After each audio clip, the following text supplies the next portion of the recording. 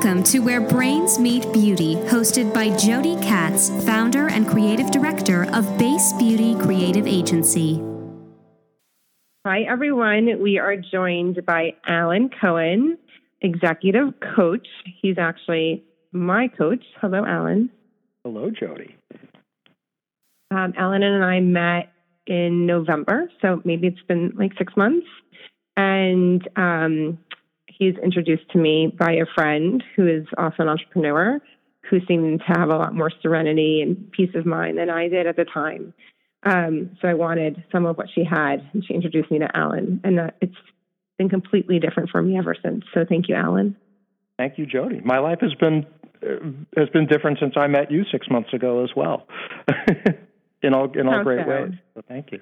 How so? Well, we've talked so much about the power of connection and networking and making deposits into relationships, and you have introduced me to so many amazing people in your network, and some of whom have become clients and who have referred clients to me. So it's kind of the gift that keeps on giving, and I'm forever grateful to you and to have you in my life for that and for so many other reasons.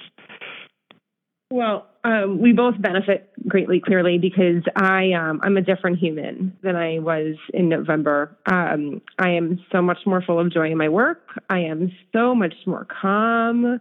I deal with the stress of the day in a different way. The idea of business development is completely transformed for me thanks to your guidance. It's insane how different my life is in just a few months. So thank you for that.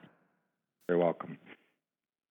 I want to share with our listeners a little bit about your background because I think it will be really fascinating. A lot of our listeners are thinking of career change, and you're someone who went from one really successful career to a completely different place. Can you walk us through where you were and where you are versus where you are now? Absolutely. So I worked in public relations and marketing for pretty much most of the first 25 years of my professional career, and I had some wonderful experiences both working on the agency side and also working in house and corporate. And probably the greatest achievement of my career was leading the publicity and marketing teams that promoted the Harry Potter book series. You've heard of them, yes? Oh, cool. Yeah, I've heard. Yeah. Mm-hmm. So that was, at that point, after that achievement, I was feeling like I had kind of done it. I didn't know that there was much left for me to do in publicity, and I was ready to take on something else. And so I enrolled in a coach training program after having met this really cool life coach just socially, and I really just took to the training and pretty much up and left my corporate PR job with a couple of bucks in the bank and a dream, and I suppose I always knew in my heart of hearts that while I loved PR, what I really loved is developing people and developing talent, and the coaching would be a wonderful expression of that. And so when I started working as a coach, I initially worked with people in career transition, and then transitioned into working with mainly PR and marketing people, both who run agencies and also who are individuals who are thinking about maybe their next act. And I've been doing this for 10 years, and I think I have the best. Maybe next to you, Jody, I think I have the best job in the world. I love my clients. I get to pick and choose who I work with, and they're all up to amazing things, and I love coaching them to have that powerful experience. You mentioned picking and choosing clients. So something that's been significant for me is this idea of choice and the power of having a choice. So, obviously in my old life in my 20s, I didn't feel like I had many choices. I can choose to take the job, choose not to take the job, but I didn't think that I had a lot of choices once I was in the job. It's like a do as you're told, follow the rules kind of world. And, for those reasons, well, in addition to many more, I started my own business.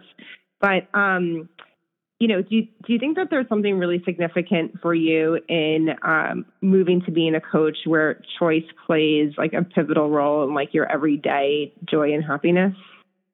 Absolutely. And when I started out in this business, I didn't necessarily see the range of choices that I had, because for me initially it was just about making a buck. I loved doing what I was doing, but I also knew that I needed clients. So I would take any client, and I wasn't terribly selective. And what I found is in a pretty short amount of time, I wasn't loving what I was doing. And so what I have found over the years is the more specific I am about the kinds of people I want to work with and what are the things that I want to work with them on, I'm much happier. I don't, and that means sometimes having to say no to a nice piece of business and just trust that something wonderful is waiting in the wings. And the universe abhors a vacuum. So you keep something, leave the space, and you'll be delighted to see what shows up. Requires courage, though, because you don't always know what's going to come into that space. But that's where faith plays a big role. I'm so glad you brought that up, because, this happens in our business all the time. Not all the time, I should say. Not every day are we turning away work, but we are turning down work because sometimes the people just aren't nice on the other end of the phone. It's as simple as that. Would I want to be working with this person, especially when projects get hard, when they get technical and complicated, and we need, feedback, we need responses, we need them to be able to pivot or be flexible. Do I want my team interacting with that person or her team every single day? And when the answer is no, we say no, thank you. And of course, I couldn't have done that earlier in the business, but now we can, and it is so fulfilling. And it feels so big still every time we do it. It feels like a huge achievement. Yeah, and I think that it requires us also to believe that we can be very specific in terms of both the demographic as well as the psychographic of the person we want to work with, and know that just by being specific doesn't mean that we're limiting ourselves in any way, because there's an abundance of people who will fit that criteria. It just may take a little bit longer to find them, but when we do find them or they find us, how fantastic, because you know that you're going to do your best work and you're going to bring the best work out. You're going to have the best collaboration. And, right. Yes, abundance. So for our listeners, mindset. It's not easy. I don't want our listeners to think it was easy for you and I to all of a sudden be like, no thanks, it's not a good fit. I feel like the universe gave me a bad situation followed by a bad situation followed by a bad situation time and time again, until I was really ready to face it and say, you know what, I can do better. I can make better choices. It wasn't like all of a sudden I just started being like, forget it, I don't want to work with those people. It was most certainly a process.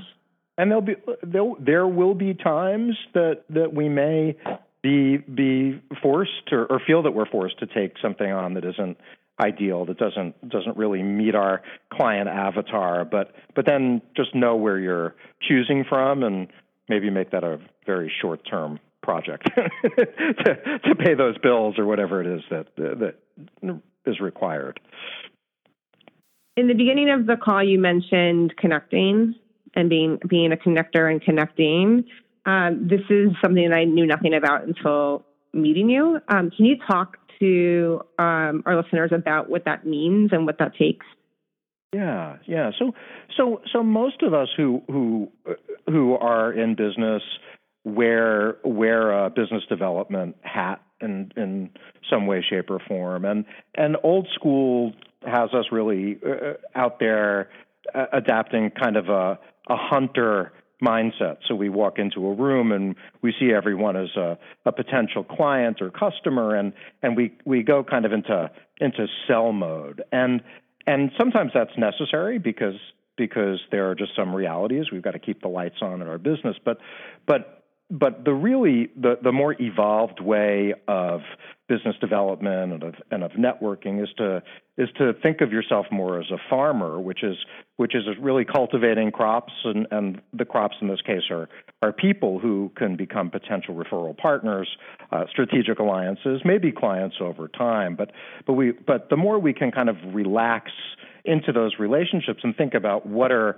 the kinds of deposits we can make into those relationship accounts, who can we introduce other people to, how can we refer business to them, what resources can we share, events that we can invite people to, the more that, and which requires us to really know people at a deeper level, then we can add value to the relationship, and ultimately things are going to come back to us, not necessarily from that individual, but the law of reciprocity says that the more that we kind of are in that energy of giving, the more that we'll find ourselves in the energy of receiving, and that has really catapulted so many of my clients' businesses in a very short time. Because you're nurturing relationships with what Jody knows, the VIPs, the people who are VIP connectors in your network. The more you can really show them love in terms of referrals, in terms of resources, the more they're going to return the favor in kind over time. But it takes patience because some crops take longer to grow than others. But it's totally worth it. And your business will explode if you really stay intentional and committed to developing relationships, slow and steady. When you told me about all this in one of our first meetings, I had, no idea what you were talking about. Like, it was such a foreign idea for me because for 10 years, I was just like sniffing. I'm like a wild wolf. Like, where is the meat, right? So someone would be like, so-and-so's looking for whatever, package design. And I'd smell that meat and I'd try to go to that person and I treated them like they were a steak, right? Like they were a piece of meat ready to be eaten. And so now, I guess to simplify the farming in my head at the time, it was just like, I'm going to talk to you and not think of you like a piece of meat. Just think of you as an interesting person who knows other interesting people. And that really helped me, like in any kind of meeting, any kind of casual networking, just to think of people not as meat anymore. Yeah, and then things, you'll have people asking you how they can help you. That's just kind of a natural response. When you put so much of your energy into helping other people, they're going to want to help you too. And then, but you're kind of in the driver's seat because you can tell them what it is that you need when they're ready to be giving. I have a friend who runs a small business, probably similar size to mine, and he just out of the blue one day told me that like 5 or 6 people in his network give him 80% of his work, right? That's the farm, right? They're the flourishing bushes and trees and carrots giving him meals. And It was so cool to hear him say that because it was when I was new to this process with you. And unprompted, he just talked about his process working and it's your process. And it was just like a big aha moment for me. Like, I get it. People do this. Like, they like you, they trust you, they share your name, and it just goes on and on and on. Absolutely. It really shortens the sales cycle time because you're moving people through that process so quickly. They already know and like you. And I think this process works for anybody. Like, I could not be in business development for my agency. I could have, I could just be a creative director at another agency, not owning my own business. And I could still use this technique to develop relationships and nurture relationships and have a strong network of people helping people. Absolutely. And it can it's even effective when you're looking for a job. A lot of times I'll hear people saying they don't know how they could possibly add value into their relationships with people who they're trying to get jobs from. But you'd be surprised who you might know that or what or information that you have or events that you're attending that person may want to know about. It just requires you to be curious to really learn what drives that other individual and what they're really passionate about. So at this point in our relationship, I think of you as one of our team members, just like our art directors and our writers. There's Alan on the team. And what's so interesting about working with you is that you're not just like helping me kind of sort through the muck in my head. You've really been such a tremendous creative force in like how we market and think about the agency. And for example, this podcast series was your idea. Our collaboration with Warpaint the Musical was your idea. So, you are as much a part of this business as anyone else on the team. How do you do that? Why does that work? How are you able to meet me one day and then, like a month later be so integrated into the way we do our business? Well, the two examples you used are great ones. I think I am. Creativity is so much a part of who I am and the fields that I've always been in and always been attracted to. So that doesn't turn off when I put on my coaching hat. But I think what happens is you become so interested in your clients and what's important to them, and really hear from a very, very deep place what it is that they're looking for, and then it's just hard to hold back on a great idea or something that intuitively is telling you this could be a game changer in your client's life. So I meditate, and a lot of my best ideas come through meditation, and some of the ideas that you just mentioned both came through a meditative state. But I just feel like it's a really intimate partnership, and which is why also I don't work with everyone, and I can't and I keep sort of it to a select number of people at any one time because I want to give my whole heart and soul into my relationships. I with my clients, it's just that important to me, and so I think that's how that's how I am welcomed into the family, I guess, but yours is a very special family, and I'm very, very proud to be a part of it. One of our other guests on thank you, Alan. One of the other guests on our podcast, Alana Zeifer, when she was recording her episode, she talked about she had a coach once, and that coach got soft on her. So then she found another coach. So I said to you one day, "Don't get soft on me." But what does that even mean? Like, how do you how would you be interacting with me if you were soft on me versus what's whatever the opposite of soft is? Challenging? Right. I don't even know. Right. What does that mean? Yeah. So I think that that the one area where I show some tough love with my clients is when I see them playing small, and I know that that's not really what they want, but they've gotten some sort of message or some sort of conditioning, or they're operating from some sort of a limitation, self-imposed limitation that's telling them they can't have everything that they want, and they can't really swing for the fences because of a whole story that they've created that tells them they don't deserve it, or they could never maintain it, or whatever.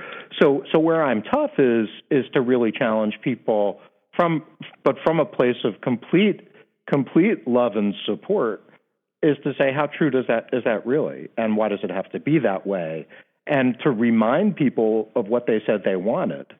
And I'm not confrontational in that way, but I'll call people out on the BS, right? It's like, I call bullshit sometimes, and it's just, but the bullshit is more just like a story that's been created to keep you safe, right, or the illusion of safety, and to keep you in a small place. And most of my clients are not. They don't really want to be small. They want to be big and powerful. They just don't necessarily want to have to turn their lives upside down to have that. Right. Does that answer your question? Yeah, totally. Yeah. I just said it as a response to what Alana said as a warning. Like, don't get soft on me. Like, I don't want to, I don't want to lose you. But I didn't really know what it meant. What would that even look like? Right. The last topic I want to talk about is, because I think that we could go on for hours and hours as we do, but this idea of being vulnerable. I can really see like a demarcation line in my business of the before being vulnerable and the after being vulnerable, like pre-vulnerable, after vulnerable. So there was a time in my career where like everything was fine and everything was shiny and yeah, we're so awesome and like, spinning a story. And the truth was like, I felt like it was total chaos every day. Sometimes we didn't have money in the bank. Sometimes my heart was racing because I just couldn't shove everything into just a few hours of the day that I had to work. And things changed for me when I think I reached a breaking point. I couldn't keep it all in anymore. And I just started talking to people about like how much it sucks to run a business when you're hanging upside down on that roller coaster ride. And that was like 2 years ago that I actually like said those things out loud to people. And then all of a sudden I started getting new clients. And a lot of these new clients were entrepreneurs in their own brand having a very similar experience. It's not like even harder. I don't hold any inventory in a distribution center, right? I have it a little bit easier. So what do you think it is about being vulnerable and like really, really honest that can change the game for someone like me? Well, I think people want to do business with people who really get them. And you work with a lot of entrepreneurs like yourself, and almost every entrepreneur I've ever known has gone through many of the things that you've gone through, that I've gone through. It's just what makes it makes you relatable, and so you can really speak the same language and empathize with where they're at. And I don't think that people want to do business with gurus and people who seem to project like they've got all their shit together all the time. It's just not real. And I think that most people put a high value on being real. I trust you more because I know that you are going to let me know what's really going on. You're not going to hold back just because you want to look a certain way or because you it's transparency. I think that it's knowing when and where to show what. I think there's some people out there who can kind of go a little bit too far to the too far, kind of like vomit their whole lives and social media and everything. But I think that there's a way to really share where you're at and let people see the journey. And hey, we're all works in progress, right? Then how can I share my experience with someone else and give them encouragement, let them know that it's going to be okay? I think that's what we all want. Yeah, I do. I think that I tricked myself through the years of thinking that everybody wants perfect when that doesn't exist, right? It shouldn't even be a word. It's not a reality. Yeah. Well, Alan, thank you, number one, for the genius idea of the podcast a few months ago. We are at, I think it's been about 3 months of the podcast being live, and we're already at over 7,000 downloads, that sounds kind of insane to me and amazing. And thank you for your wisdom today. My pleasure, and thank you, and best of luck, and happy anniversary. Thank you. Thanks for listening to Where Brains Meet Beauty with Jody Katz. Tune in again for more authentic conversations with beauty leaders.